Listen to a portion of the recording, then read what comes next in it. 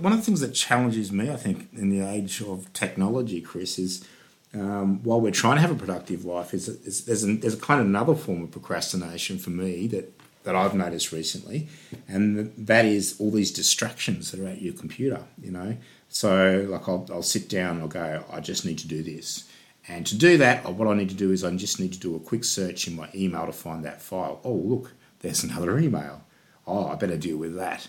And before you know it, I've made 5 or 6 tangents in my efforts, and it isn't productive time as well. So it's not necessarily a solid form of procrastination, but it has the same sort of impact on my life. In that I'm now dealing with 4 or 5 little situations that are probably not the most important thing to be dealing with, but they came up because I'm using technology and the information's always there and available. So that's a challenge I find.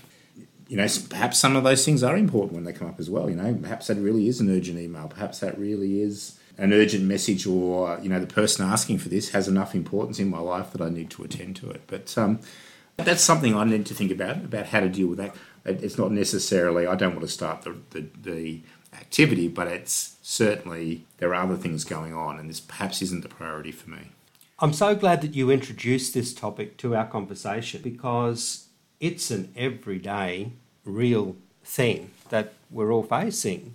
And it does remind me of a colleague who was in the throes of a doctorate, a thesis, and one day she said to me, emails are distracting me, and what do I do about that?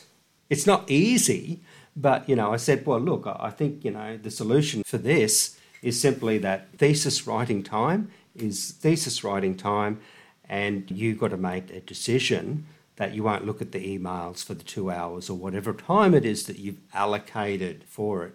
Then, of course, there could possibly be an important, urgent email. Makes me wonder how we got by before we had mobile phones and email communication.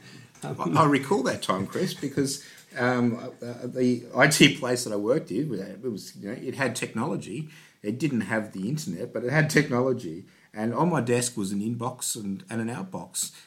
Somehow we've translated that into a mail system with inboxes and outboxes that are constantly there and that we attend to. And while that constant attendance perhaps is functional sometimes, it certainly wouldn't be for that PhD student.